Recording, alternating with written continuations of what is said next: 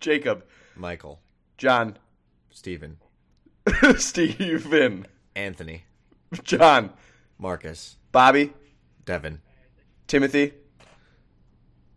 How long do you think we could go naming male names? We already both repeated. All right, no repeating. Let's try it again. Okay, without skipping a beat. Okay. Without skipping a beat. Walter. John. Isaac. Steve. Tony. Bob. Marcus. Jacob. Wilmer. Timothy. Martha. Daniel. No.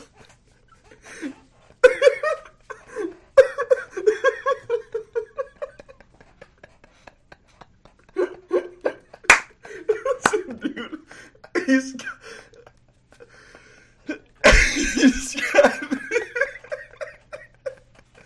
he's got Marcus on the brain, all right? Yeah. Wilmer Valderrama. Wilmer. It's because it was the best show ever. It was Yo Mama with Wilder Valderrama. Tracy. Rebecca. Morgan. Tiffany. Rick. Stephanie. Carl. Rick. Wait. Destiny. Michonne. Child. Daryl. Stephen. Negan. Rick. Maggie. Marcus. Oh, man. Justin, make that the intro.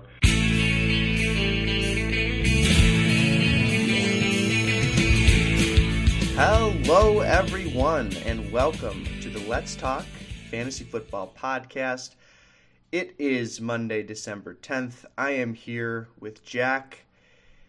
And Jack, the show must go on. The show, unfortunately, must go on. Very, very unfortunately, as they say, the show must go on. So we are here to talk about fantasy football, even though it's the last thing that the two of us want to do right now. Because fuck fantasy football. I didn't make the playoffs, and our dear friend Tommy lost in the first round of the playoffs. Took a tough loss. We'll get into it when we get into the matchups. But yeah, it's either the best time of the year or the worst time of year, depending on what team you own.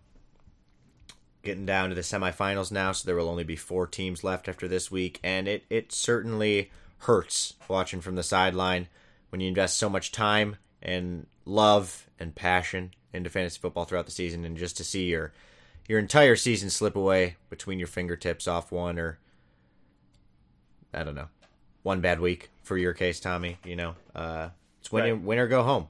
Win or go home, and you're going home. But hey, join me on the sideline. It's nice and cozy here. Yeah, you know, it's the nature. It's the nature of fantasy football, and you love it or you hate it, and it works for you or it works against you. There's not much to complain about. It happens, and it's happened to everyone that's played fantasy football throughout the course of multiple years. Not that I had a great season, but for someone like Louis, who had a great season and who has a very formidable team, it's just 1 week. All it takes is one bad week, and you're done, and that's how it works. So it sucks, but well, we'll get into the matchups, and we will talk about the teams that are still alive. So the first matchup we'll talk about is going to be Kyle versus Greg, as Kyle was the 1 seed going up against Greg, the 8 seed. And with this matchup, it wasn't exciting, and nor were any of the matchups. But Kyle took down Greg 14,158 to 10,250. And Jack, we will talk about more than this.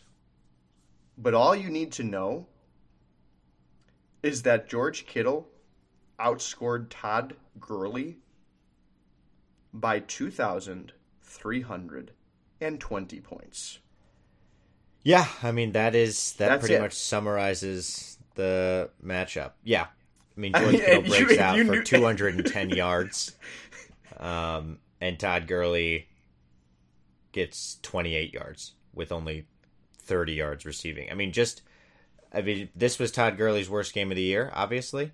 I guess we saw it coming in the sense that it was the Bears, but a bad game for Todd Gurley. You're thinking maybe they'll hold him to 1,500 or 1,250 or something like that. Right. So 730 that's a brutal hit. That's tough to overcome. Fortunately for Greg, it went far beyond that. Right. Mike Williams only showing up with 600 points. Chris Godwin, really disappointing. I liked the play there against New Orleans. I thought it was going to be a high-scoring game, and Chris Godwin only gets one catch for 13 yards, only 180 points. That was tough for Greg to overcome. Did you see how many targets Chris Godwin got? Chris Godwin received 10 targets. Wow. And he caught one ball? Here's the other thing. 9 of those 10 targets were uncatchable balls. Yikes. So Jameis Winston was just awful throwing the ball to Chris Godwin this week. Wow. He got targeted 10 times, and he caught the single ball that was deemed catchable by NFL statistics. Dang. Well, Cam Newton was the other disappointment, honestly. Only 1,100 points for Cam Newton. He had no touchdowns. I mean, the Panthers lost to the Browns, and that's 2 losses in a row. Or, I'm sorry, that is 5 losses in a row for the Panthers. Yeah. Wow, I did not realize that. The Panthers have lost their last 5 games in a row. Bad loss last week to the Buccaneers. And then to follow it up with another loss this week. What has happened to the Panthers season? I'm not sure. Cam does not look right. Something's going on with his shoulder. There's talk that he's going to have surgery in the offseason. But yeah, at 6-2, things were looking really good for them. And as you said, they've lost 5 in a row. 2 really bad losses with losing to Cleveland just now. They lost to Tampa Bay, and it just hasn't been good. And now they're on the outside looking in for the playoffs. So yeah, for Greg, someone who had depended and not only did he depend on him, but he got what he needed from Cam Newton almost every single week, to have him do this first week of the fantasy playoffs. Yeah, it's hard to overcome. I mean, Kenny Stills, the only lone bright spot with 135 yards and a touchdown, 8 catches. He put up 2350. And you pair that with Jared Cook, his tight end, getting 15-10. Honestly, the trade that Greg made with you was the only thing that attempted to save his round 1 of the playoffs. Yeah, let's look back at that week 4 trade between me and Greg, and little did we know that Greg got the better end of the deal. Greg was setting himself up for week 14. I see it now. Yeah, very, very smart, but unfortunately, I mean, can you imagine, like, if the guys that were good the rest of the year had shown up? I mean, Greg would have had a tremendously good week. Yeah. But yeah, alas, they did not. His big guys did not show up, and he never really stood a chance. I mean, as soon as the afternoon games hit, it was pretty much over. And yeah, I mean, Kyle's big guys did show up. Patrick Mahomes, Julio Jones, Josh Gordon, George Kittle, Robert Woods, Detroit's defense. Kyle just got solid performances from top to bottom. You look at his bench. Chicago's defense actually, like we said with Todd Gurley, put up 2,800. Baker Mayfield, Kyle's got in his bench. I know he considered playing Baker Mayfield over Patrick Mahomes. I'm sure he's very glad he didn't. And then he's got Corey Davis on the bench with 310. Anthony Miller was who Kyle started in his flex spot. Only got 80 points for 20 return yards. Really bad play by Kyle. I mean, I get the play because they're going up against the Rams. You think it's going to be high scoring, but Tommy, what do you think about that? Because I know Miller and Davis are who Kyle got in the trade for Adam Thielen, and with Davis on the bench and Miller in the game, they combined for 390. Adam Thielen getting over 1,000 for the every single week this season time. What do you think about that trade, looking back now? I mean, my thoughts on this trade have not changed at all since the moment I saw that Kyle offered this trade up to Drew and Drew accepted it. It was something I absolutely did not understand at the time. I mean, I've talked about that. But now you look at it, and I look at Kyle's team, and if I'm him, I really, really wish I had Adam Thielen.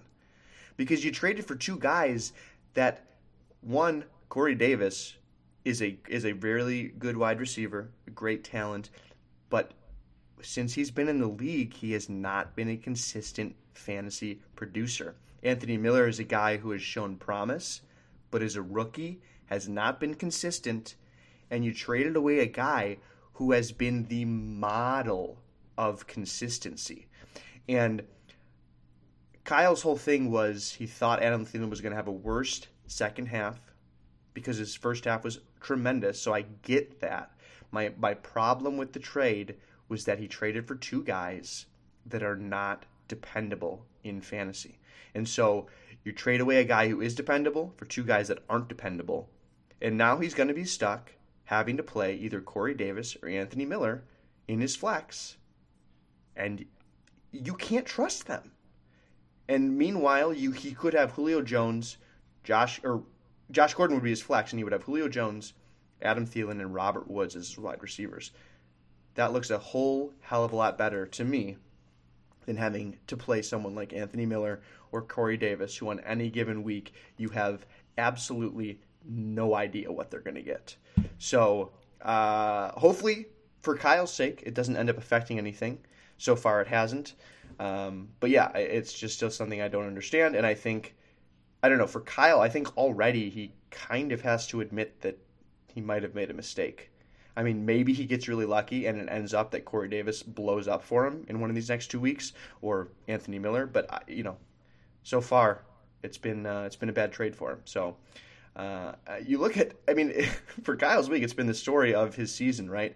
LaShawn McCoy, not very unfortunately because he's LaShawn McCoy, but he exited with an injury, only put up 10 points, and then Leonard Fournette had one of his worst games of the year with 510 on Thursday night. So his running backs didn't produce. That's been Kyle's story, but the rest of his team more than overcame that, and he was really never sweating in this matchup. Julio Jones, man, I kind of figured he would do this against Green Bay. What an excellent performance, 106 yards, 2 touchdowns. As you mentioned, he put up a brilliant performance, 2,660. And, I mean, between him and George Kittle, and then with I was surprised Kyle didn't roll with Chicago at home against the Rams. I mean, I get it. The Rams' offense is great, but I've been saying it all year. I don't really trust Jared Goff on the road in Chicago, a cold Sunday night. Give me that. Give me Khalil Mack. Give me the Bears defense. Absolutely. I'm pretty sure they outscored Detroit, although I'm looking at Stat Tracker here, and because Stat Tracker is awesome, it shows that Chicago is not on Kyle's team. So great. But yeah, I think they slightly outscored Detroit, but still Detroit ended up being a great play for Kyle. But I was nervous for him that was going to be a bad choice. But yeah, I mean, Kyle still looks good. If his running backs produce, his team becomes a juggernaut. If they don't, his team becomes a little susceptible. But a great win for him, and he moves on to the semifinals. Yeah, so looking at the next matchup, we've got Father Lou versus Mr. Robert De Niro, a.k.a. BB. And again, another not exciting matchup. Lieutenant Lou Lettenmeyer takes down Justin, 13,192. Justin has his worst week of the year. Great week to have it, 10,132. And Justin had his team had been so consistent all year long, and was just kind of the perfect storm of underperformance. And I mean, you look at his team. As they say, timing is a man's best friend. Absolutely, that's the classic saying. And Justin's team. It's a shame because I think Justin had one of the better teams in the league, and I think his running backs. That's where you got to look. That's where you first got to look. And going into this week, we were a little worried about his running back matchups, and unfortunately, that came to fruition with Marlon Mack getting held to under 1,000 Jalen Richard getting under 340. And then Cortland Sutton, got to be the biggest disappointment. Even with Emmanuel Sanders going down, Cortland Sutton, you think he's going to step up as the number one wide receiver, and he only scores 230 points, gets 2 catches for 14 yards. I mean, it was real unfortunate for Justin. I did not see that coming for Cortland Sutton. Yeah, absolutely not. Great matchup for Cortland Sutton. Really, really bad performance by the Denver offense against an absolutely atrocious San Francisco 49ers team. They've just been really bad, especially defensively on the year. And yeah, I mean, Case Keenum, he's really, really feeling, I guess, the absence of first Demaryius Thomas, and then you trade away him thinking you can at least lean on Emmanuel Sanders, and now he is out as well. So he did not have a good game. The Broncos did not have a good game. That was incredibly disappointing. But honestly, even more so than that, because Cortland Sutton is not one of Justin's studs. Antonio Brown is, and he puts up 600 points in a juicy matchup against Oakland, and it all went to Juju Smith-Schuster. We will talk about him later in my matchup versus Brian, but 5 catches for 35 yards for Antonio Brown against Oakland.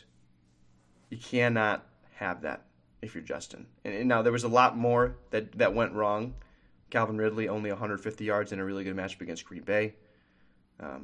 That also is something you can't have. But yeah, I mean, if Justin was going to win this week, he needed Antonio Brown to be big, and that by itself did not happen. And so with that not happening, you're going to be in a pretty big hole, and his other guys were not able to dig him out of it.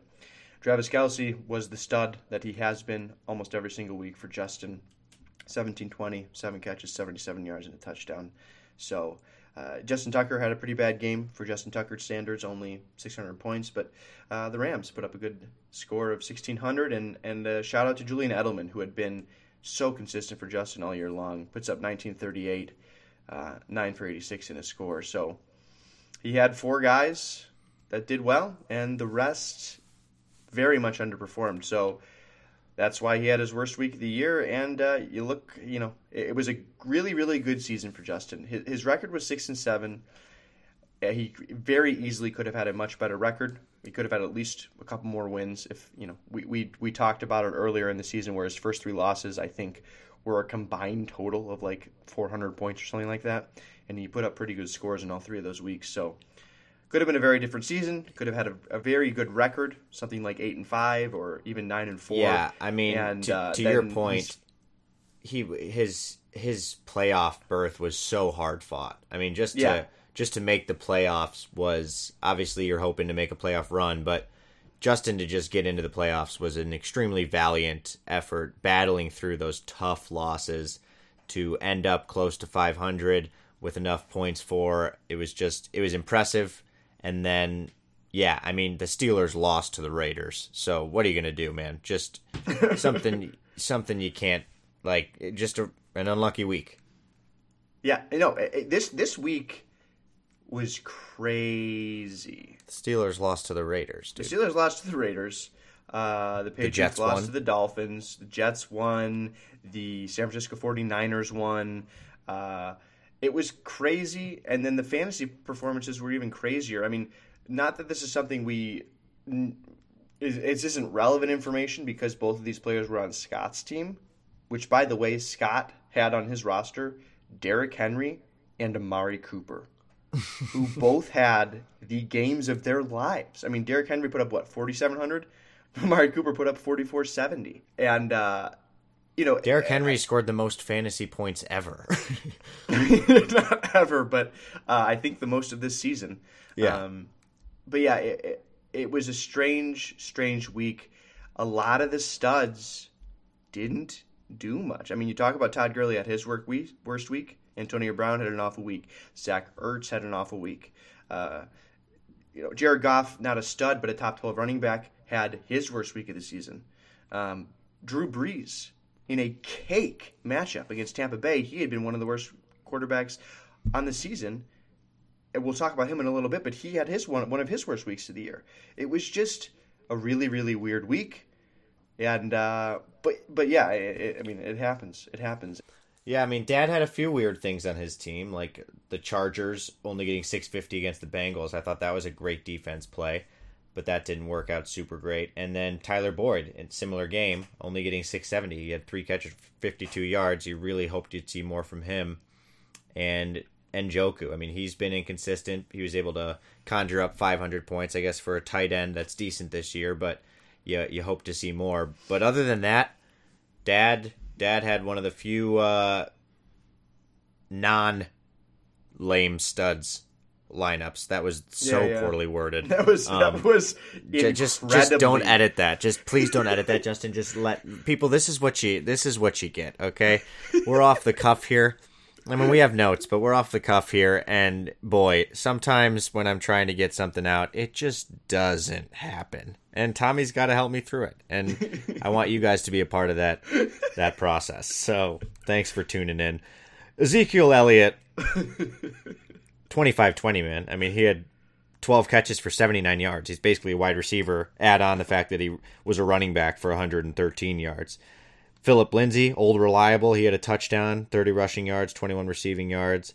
Keenan Allen's been ridiculous this year. He had another touchdown, 78 receiving yards. And Stephon Diggs breaking 1,000 points. So you really just see Dad's tried and true guys coming through again this week. And he's built a solid lineup. You add to that Mike Badgley, who he snagged from me, 2,100 points. Great play against the Bengals. Dad went real Chargers heavy this week, and it paid off. The dude's still rostering 3 defenses, and it could bite him in the rear end because he's currently playing Theo Riddick due to his lack of depth. I don't know. I mean, Dad's lineup it's pretty solid, other than his flex spot.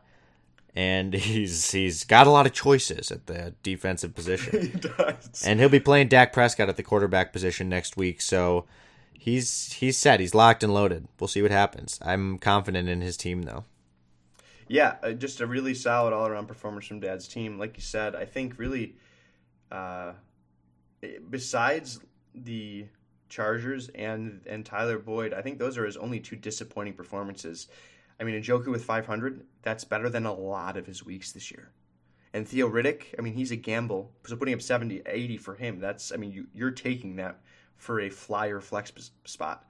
And outside of that, really good stuff all around. And he's looking poised. He's going to have a tough matchup next week, but he makes the semifinals. And so congrats to Dad. Keep rolling. You're in the Final Four, and let's see if you can make the ship. Congrats, Big Lou. You've earned it. You got a good team. And congrats to Justin on one of a season well fought. Yeah, a very well fought season. Had one of the highest scoring teams of the regular season in the playoffs, and just ended up with a bad week. It sucks, but that's fantasy football for you. Moving on to the third matchup, we're going to talk about Louis versus Dan. Louis changed his team name to Derrick Henry weeks 1 through 13. And he lost to Dan. Dan put up a great performance this week. Mr. Sunset Heart Hands goes for 15,166. And Louis ends up with 16,000? No, not quite. 11,656. So this one was not close either. And very exciting. Yeah, so we've got, so far, 3 matchups that weren't close, so very exciting stuff in the 12-pack. Looking at the loser's side first, Louis made... It's unfortunate that he never stood a chance, because he made some pretty good decisions this week. I really wish the decision to start Josh Allen over Russell Wilson would have paid dividends for him, because it ended up being the absolute right call. Josh Allen with 2,034, and Russell Wilson only put up 998. He had played Russell Wilson, I think, every single week this year besides his bye. And I can't say for sure, but I'm guessing Louis must be a listener to the podcast, because I've been touting week after week Russell Wilson is not a great play in the playoffs against Minnesota. And boy, Louis listens. So, Louis, thanks for listening out there. I love looking at rosters and seeing who's listening, who's not. I'm glad to see you're listening, man. And tough loss, but really, like Tommy said, you made some good moves. You just got trounced at the running back position. Yeah, I mean, you look at someone like James White, who had been going into the week was the ninth ranked. It was the ninth ranked running back this season. Ninth ranked running back. So I don't like being wanked. James White was a ninth ranked running back. He doesn't like being wanked. I don't like having a beard. My beard hurts. My beard hurts. It was his worst game of the season. Yes, by far. By far. And he had been so consistent. He was, like I said, ninth ranked running back on the season. To put up 380 against a team that previously in the year when they faced him before had put up his best week of the season with over 2,700. It just doesn't make any sense. It's not something you can predict. It took a flyer on Zay Jones instead of Demaryius Thomas. That only ended up being a 300-point difference. He knew the chances of Zay Jones not playing well, but he figured the Josh Allen Zay Jones combo could end up winning him the week. Didn't work out that way. His only suspect decision was LeGarrette Blount over Spencer Ware. Honestly, I didn't really mind it. I mean, LeGarrette Blount has been getting a lot of carries without Kerryon Johnson in. Got 2 touchdowns against the Chicago Bears, and the Arizona Cardinals have given up the most rushing touchdowns on the season, I'm pretty sure. And so you figure if Detroit could get in the red zone and get close to the goal line, those would be LeGarrette Blount's touchdowns. Yeah, I liked that play. Spencer Ware going up against Baltimore, really bad matchup. He ended up having a pretty decent game with 1,500 against Baltimore, but that would not have been the difference. And outside of that, it was just it wasn't enough. I mean, he put up 11.6 is not terrible. It's below average, but yeah, I mean, it was really the running back position, James White and LeGarrette Blount. That was tough. That would have been tough to overcome, and then you add on to the fact that Dan had a tremendous week. It just honestly, the most dramatic part of this matchup was the daring head-to-head Pittsburgh Steelers tight end matchup we had here. Vance McDonald going up against Jalen Samuels, tight end versus tight end. A battle of the tight ends. And Louis won out because his tight end was a running back. And yeah, that's hilarious. It's funny. I had a chance to get Jalen Samuels, and if I didn't have someone like Zach Ertz, I would have picked up Jalen Samuels to play in my tight end position. Zach Ertz ended up having a terrible game, but I'm not going to bench Zach Ertz. But it's hilarious that a running back like Jalen Samuels is tight end eligible in fantasy, and it was a good pickup and good play by Louis. Yeah, I mean, that's like you said, the battle of the Steelers tight ends. That's Louis won that battle, but that's the only thing that went in Louis' favor. Could not win the war. But yeah, because again, Louis was going up against, dude. I mean, you can talk about Louis' team a little bit more if you want, but Dan's wide receivers, dude.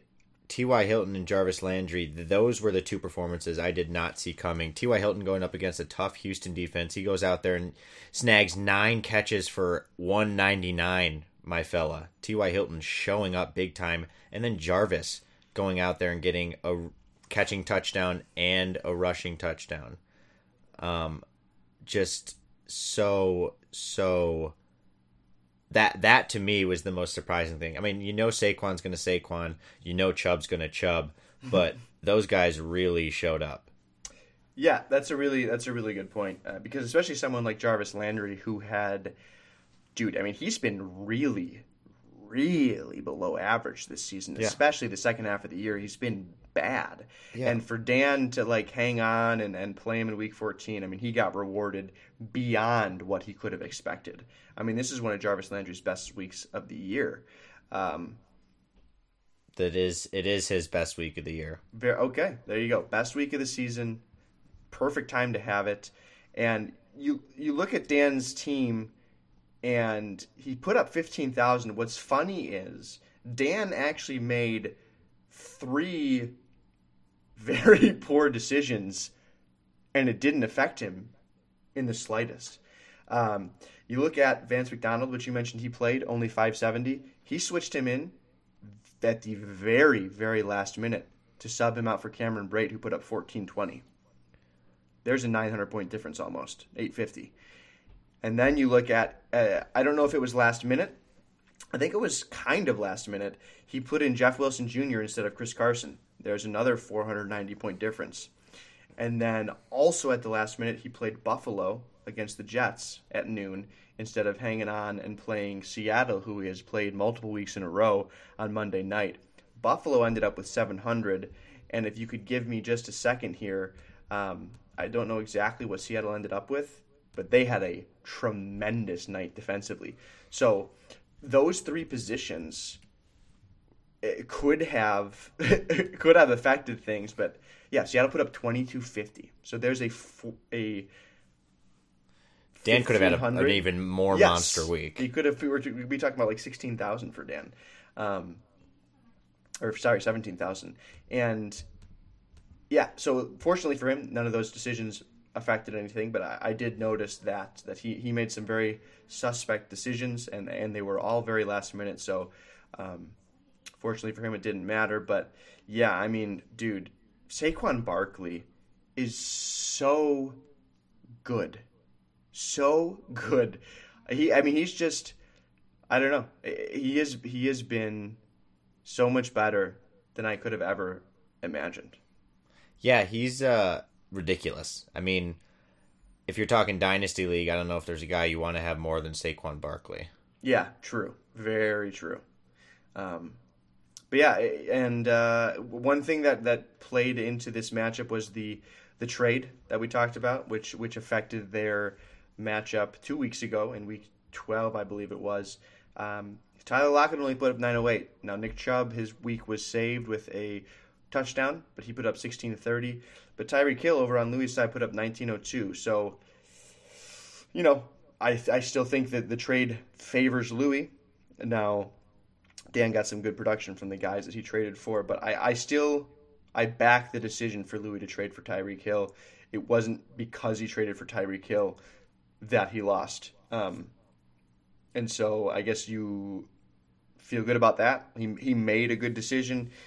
You know, Tyreek Hill was his second highest scorer, only behind Josh Allen. So it was a good trade. It gave him a chance, but the rest of his guys just couldn't perform as well as he needed to. I mean, he would have had to go so big against what Dan did, and it just didn't happen. And for Louis, I really do feel bad for Louis.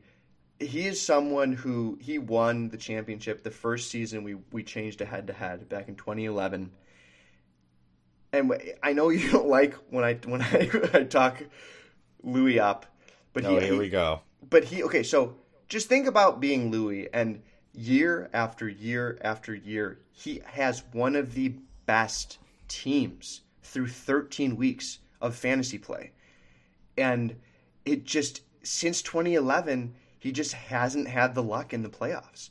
And it's just, I mean, for me, when I make the playoffs and I lose in the first week, it just feels like I wasted 13 weeks of my life.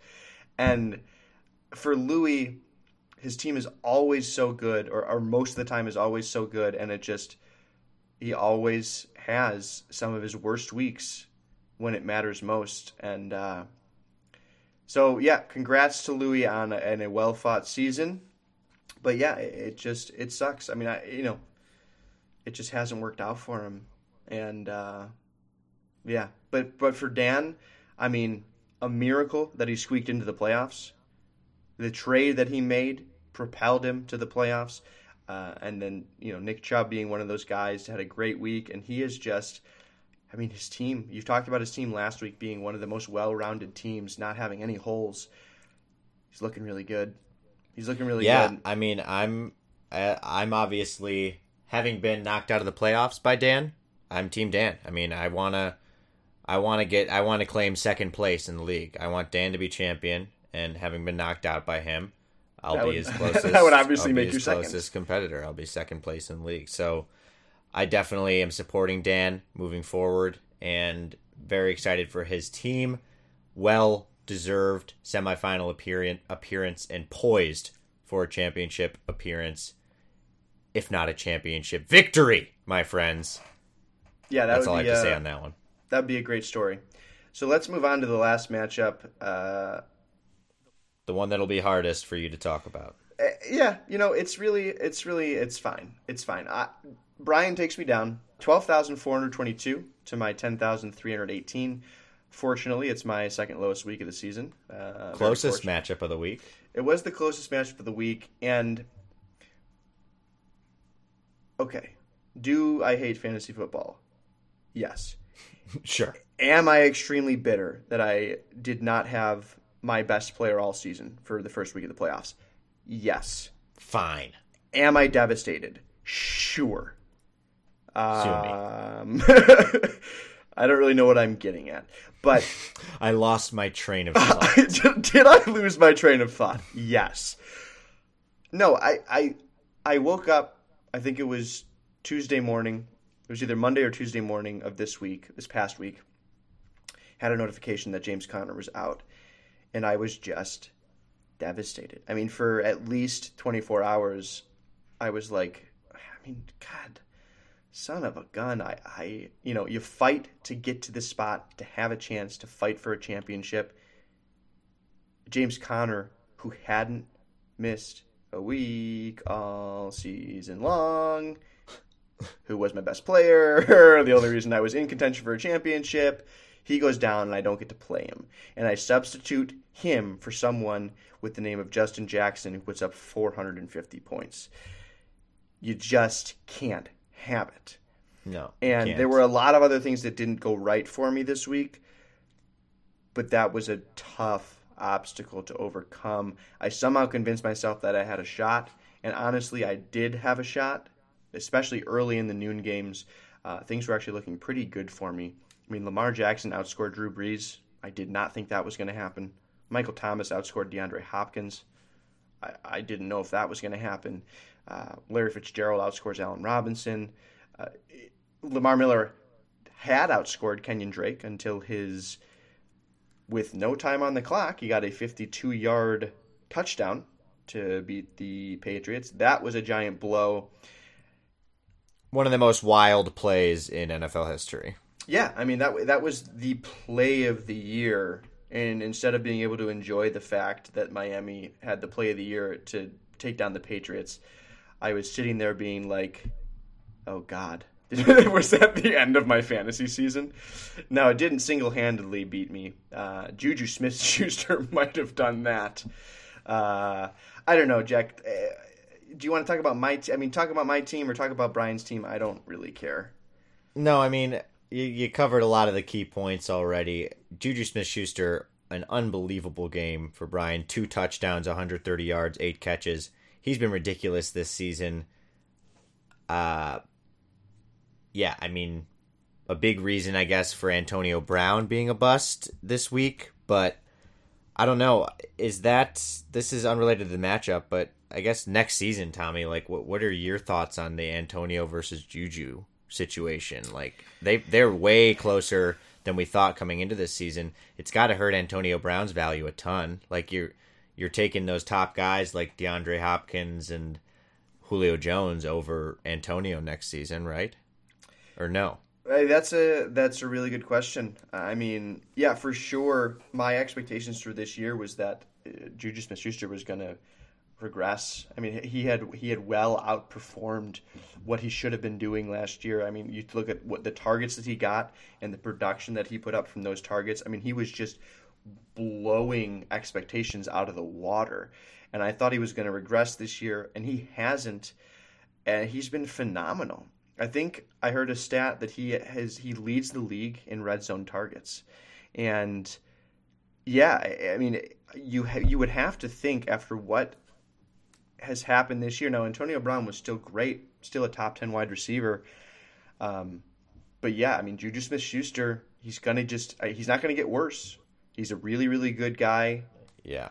As far as a good guy, a good fantasy player, and he's going to keep getting better. He's a good guy, too. Great personality. And also spokesperson for Pizza Hut. So a really, really good guy and a smart guy. Gotta respect the Pizza Hut sponsor. Yeah, Adrian Peterson not showing up for Brian. Austin Hooper not showing up for Brian. Allen Robinson not showing up for Brian. Pittsburgh's defense not really showing up for Brian. I mean, like you said, you had the opportunity, and a few things just went in Brian's favor. The Kenyon Drake touchdown being one of the major things. Yeah, it was Butker's late kick. I don't know. It's tough because this matchup, like we said, it was the closest, and it was definitely the one where you really see the other person. You look at their team, and you see them. I mean, it was right there. It was right there, and you just didn't have things go your way. I don't know how Zach Ertz only shows up and scores 630. Justin Jackson really did not take advantage of an opportunity there. Only 12 rushing yards. He only had 2 catches for 23 yards, but he had 7 carries for those 12 yards. So just, I don't know. You had a few duds that I didn't see coming, and not enough. Really, you didn't really have that superstar performance that you needed from anyone, and it was tough. But great season by you, and you can hold your head high because you really did. You made the most of what you could with your team. I thought you had a bunch of solid guys, which just came down to consistency, and your guys didn't show up when it mattered. Yeah, I think it might also, it's almost a poetic ending to my season where my season started with injuries and it ended with injuries. So, after my draft, I had Jerick McKinnon go down. And then in the playoffs, my first week, I have James Conner go down and unavailable to play. And yeah, I mean, honestly, with what I had, I absolutely needed Zach Ertz to be big. And all you can do is you pick players and you roster players and you play the players that have been good and consistent, and you play them in really good matchups. Zach Ertz had been tremendous for me all year. Had one of the best matchups against Dallas. Dallas had been one of the best, or I guess worst, teams going against tight ends. Zach Ertz previously had put up over $3,000 the last time he played Dallas, and he puts up 630. I mean, there's nothing. I mean, there's nothing you can do. I have to play poetic Zach justice, Ertz. man. Yeah. So, one of my worst weeks of the season, and it's great. Congrats. Hey, well, on the bright side, your season's over, dude. That's great. That makes me feel great. Semifinals, man. Yeah. Not what we expected. Not what we expected. And I'll say that as analysts, as professionals, we didn't really nail these. Did not end up how I thought it would. I did not see this coming. And now at this point, I mean, like I said, I'm all Team Dan, but I mean, what are the semifinal matchups? Let's run through them. Yeah, so 4 teams remain: Kyle, Dad, Dan, and Brian. And the matchups are going to be Kyle versus Brian and Father Lou versus Dan. And yeah, so let's talk about Kyle versus Brian first. And Kyle he's been the highest scoring team over the course of the season, had another good week in week 14. Brian was the lowest scoring team that made the playoffs. And really didn't have a great week. And so, I mean, you look at their matchup, and I think obviously the favorite has to be Kyle. But, I mean, I see some definite holes on Kyle's team that could be detrimental in the end. I mean, you've got Matt Breida, who was out this week. Who knows if he's going to play next week? LaShawn McCoy went down with a hamstring injury. And usually LaShawn McCoy comes back from his injuries mid-game. And the fact that he didn't makes you wonder if he's going to be able to play next week. And so those are 2 of the 3 running backs that Kyle rosters. So if both of them don't play, he's got to go to the waiver wire, and there is not much out there in terms of running backs. And then you got someone like Leonard Fournette, who is going up against a Washington defense, a defensive line that's been pretty good against the run. And Leonard Fournette just had a really bad week.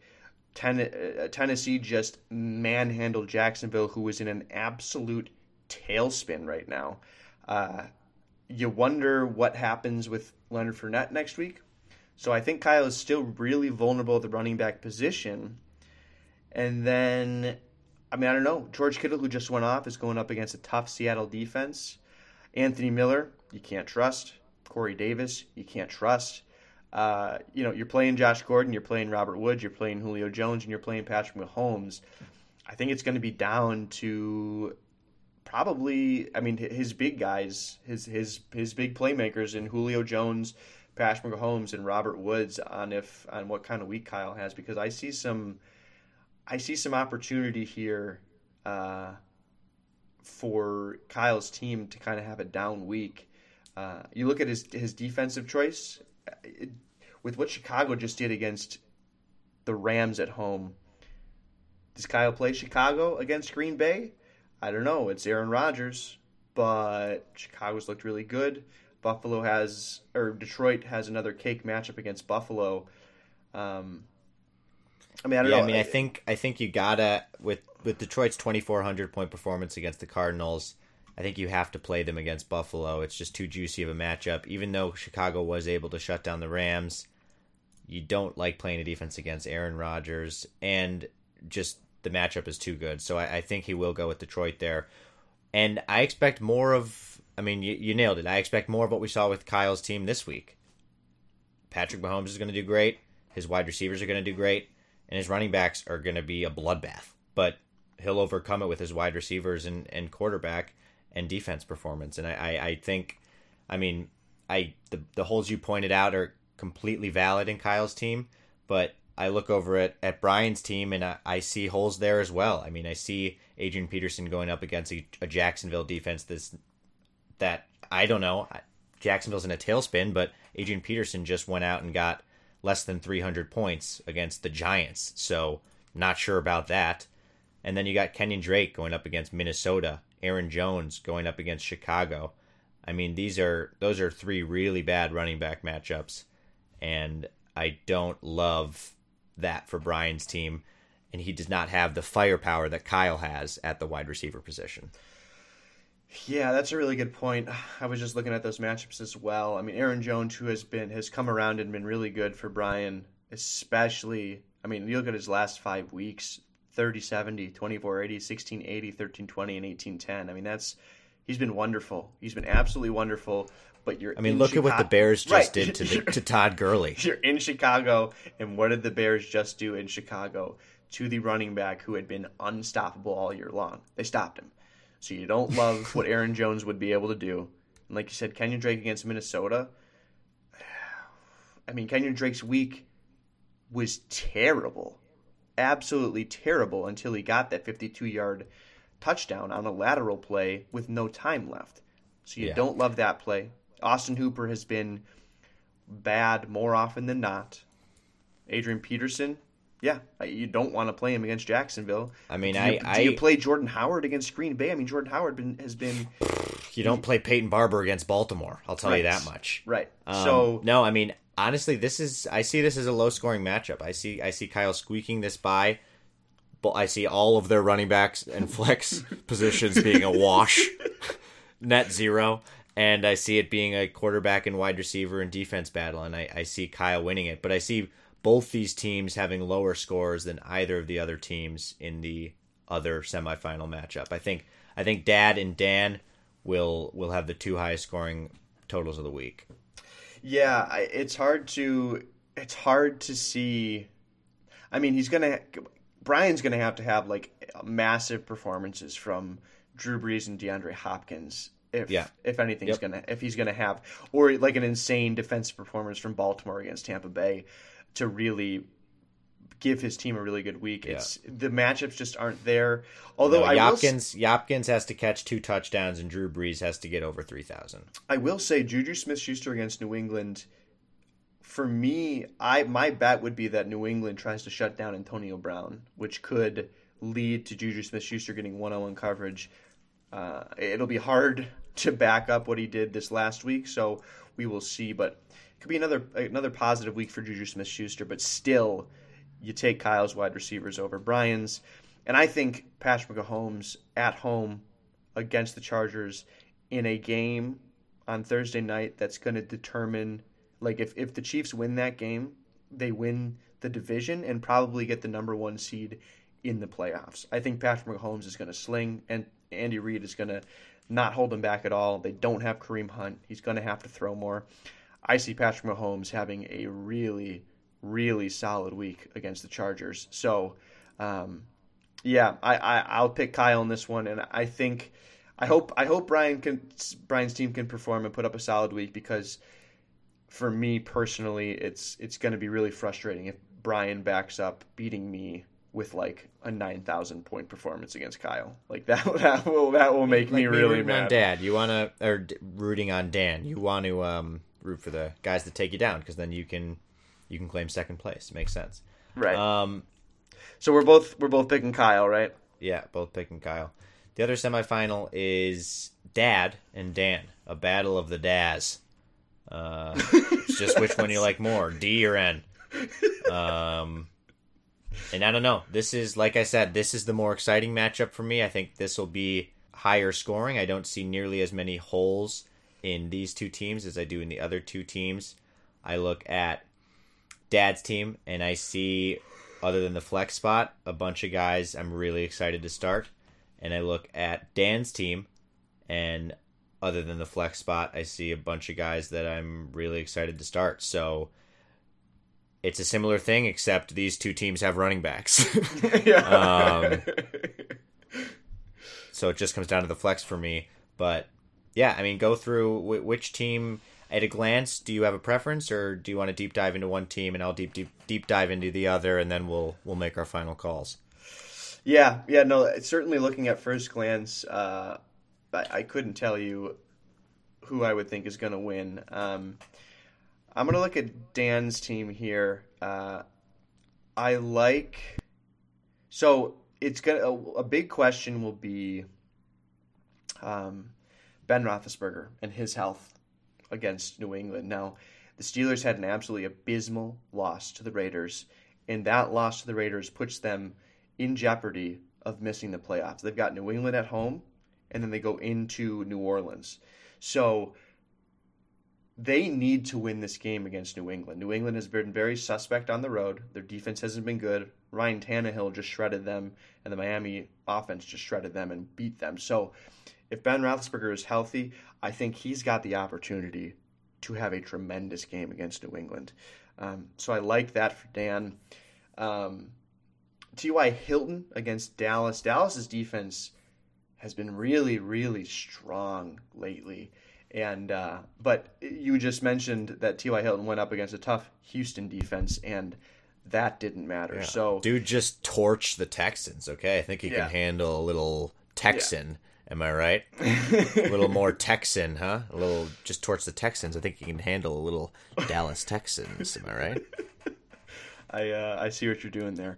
I don't love Jarvis Landry against Denver. Now, Chris Harris went out and he is injured, so that's big for Denver, and they kind of just got walloped by the 49ers. So, but this one's in Denver, so that is Jarvis Landry a slot receiver? Is he line up outside? Yeah, no, he lines up in the slot more often than not. Okay, I think.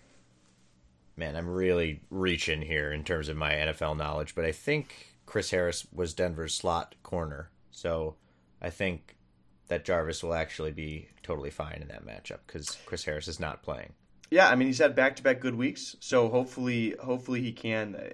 And then I love Tyler Lockett's matchup against the 49ers. He put up 1698 just last week against the 49ers. It'll be on the road, but you still like Tyler Lockett. And then, Saquon Barkley, bad matchup against Tennessee. He is absolutely matchup proof, so nothing to worry about there. And then, Nick Chubb. Now, that does worry. Nick Chubb in Denver does worry me a little bit because Denver started off the season really bad against running backs, and that's why they're 15th against running backs this year. But that includes the absolutely monster performances they gave up against Todd Gurley Isaiah Crowell and Kareem Hunt at the beginning of the year. You look at recently, I mean, they held Joe Mixon to only 1,050. They held James Conner to only 950. Lamar Miller only put up 580. David Johnson only put up 850. So I don't love the Nick Chubb matchup this week. Now, the call he has to make is going to be Vance McDonald or Cameron Brate, and I don't really know. I mean, it's a good matchup for Vance McDonald. Baltimore's defense is really good. They've been most suspect against the tight end. Jameis Winston loves Cameron Brate, so if they get in the red zone, two catches, 2 touchdowns. Yeah. So I don't know. That's a decision he'll have to make. I wouldn't want to be the one making that decision. And for his flex, I don't know. I mean, Jeff Wilson looked good 2 weeks ago against the Seahawks, and then he had he got 23 carries, which you love to see. But the question is, they were up all game against Denver, and that's why he ran the ball so much. Are they really going to be up against the Seahawks? My guess would be no. So I wonder if he'll get that many carries. And so if Chris Carson's healthy against San Francisco, he's been really, really good the last 4 weeks. So Dan will have to choose at his tight end spot. I mean, he's and got have to options. choose at his flex spot. That's the thing that Dan's got that Dad does not, because Dad's entire defense is full of defenses, or Dad's entire bench is full of defenses. Dan's got 4 playable options at the flex position.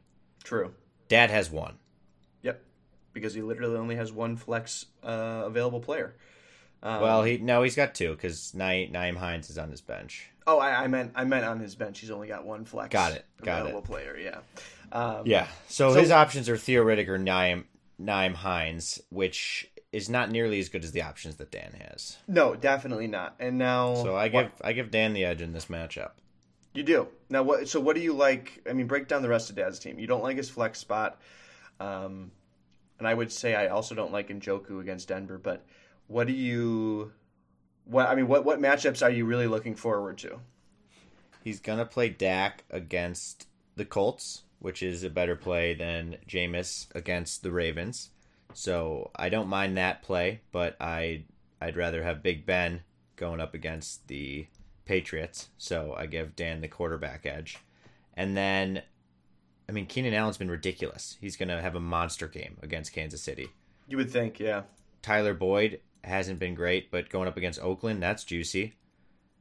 Stephon Diggs, Miami. I mean, those are just, I really don't mind any of those wide receiver matchups at all. And then you look at his running backs, and it gets even juicier. Zeke going against the Colts, Phillip Lindsay going against Cleveland. I see no issues. I mean, I don't see, I guess, amazing matchups, but no issues. I think Dad's studs will, just like they did last week, show up studly and make up for the fact that he has no one to play in his flex. But he's going to lose. Yeah, I think that's a good point.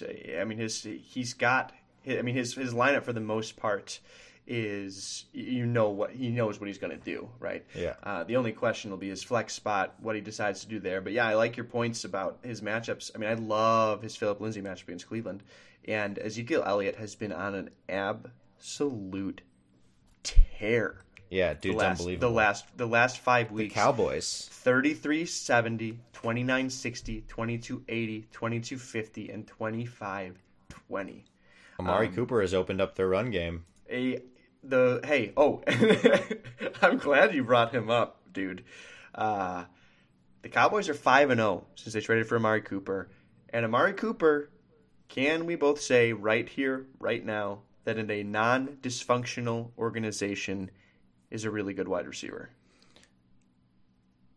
Yeah. I mean, okay. Proof's in the pudding, I guess. Five games with the performance that he's had. I mean, he's going to get a long-term contract for the Cowboys for sure, and deservedly so. I mean, what a turnaround from his...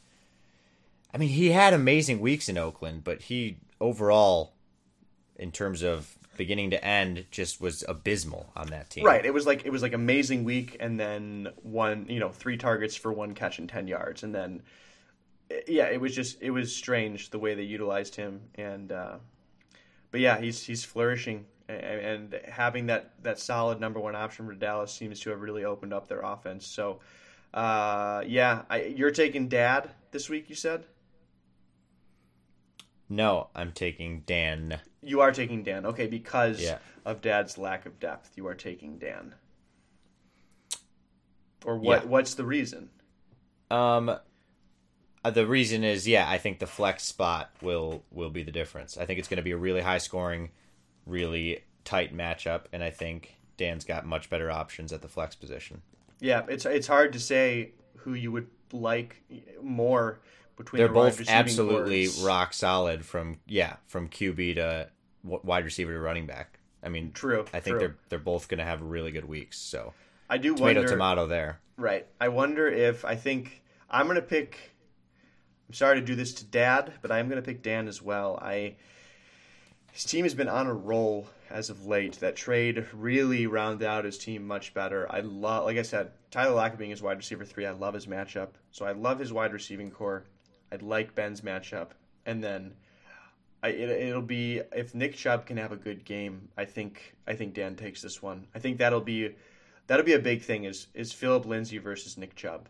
That I think, as well as the flex spot that you highlighted, I think Nick Chubb versus Philip Lindsay is going to be a big determining factor of who gets this, because I think Philip Lindsay's chances of having a good game are a little bit higher than Nick Chubb's having a chance of a good game. So if Nick Chubb can have a good game, I say Dan takes this one, and I think it's Kyle versus Dan in the championship.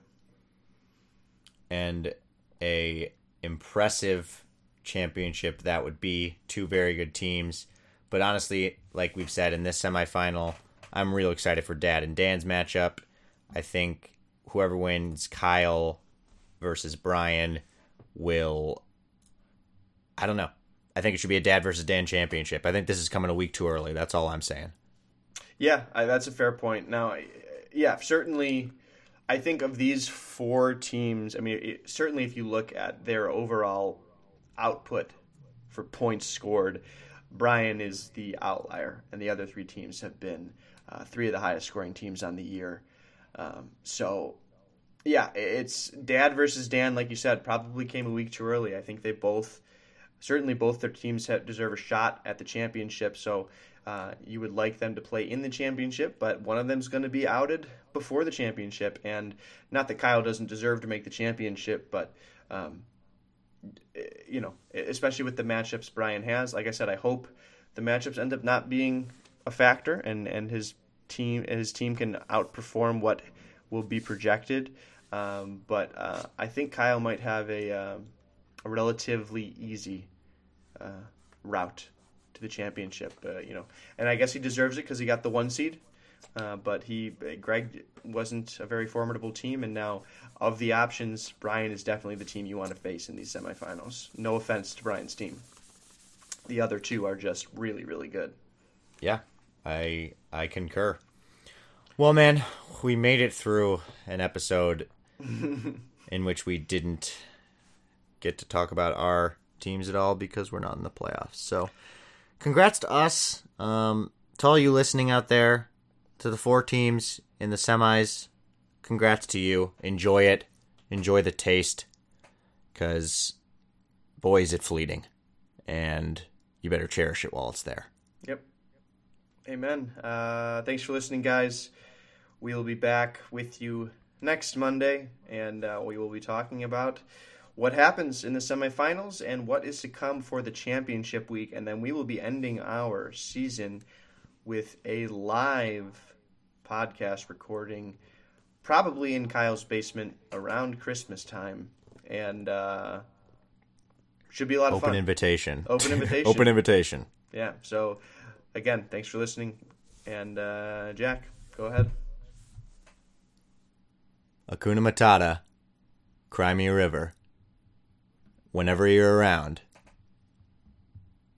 let's talk fantasy football.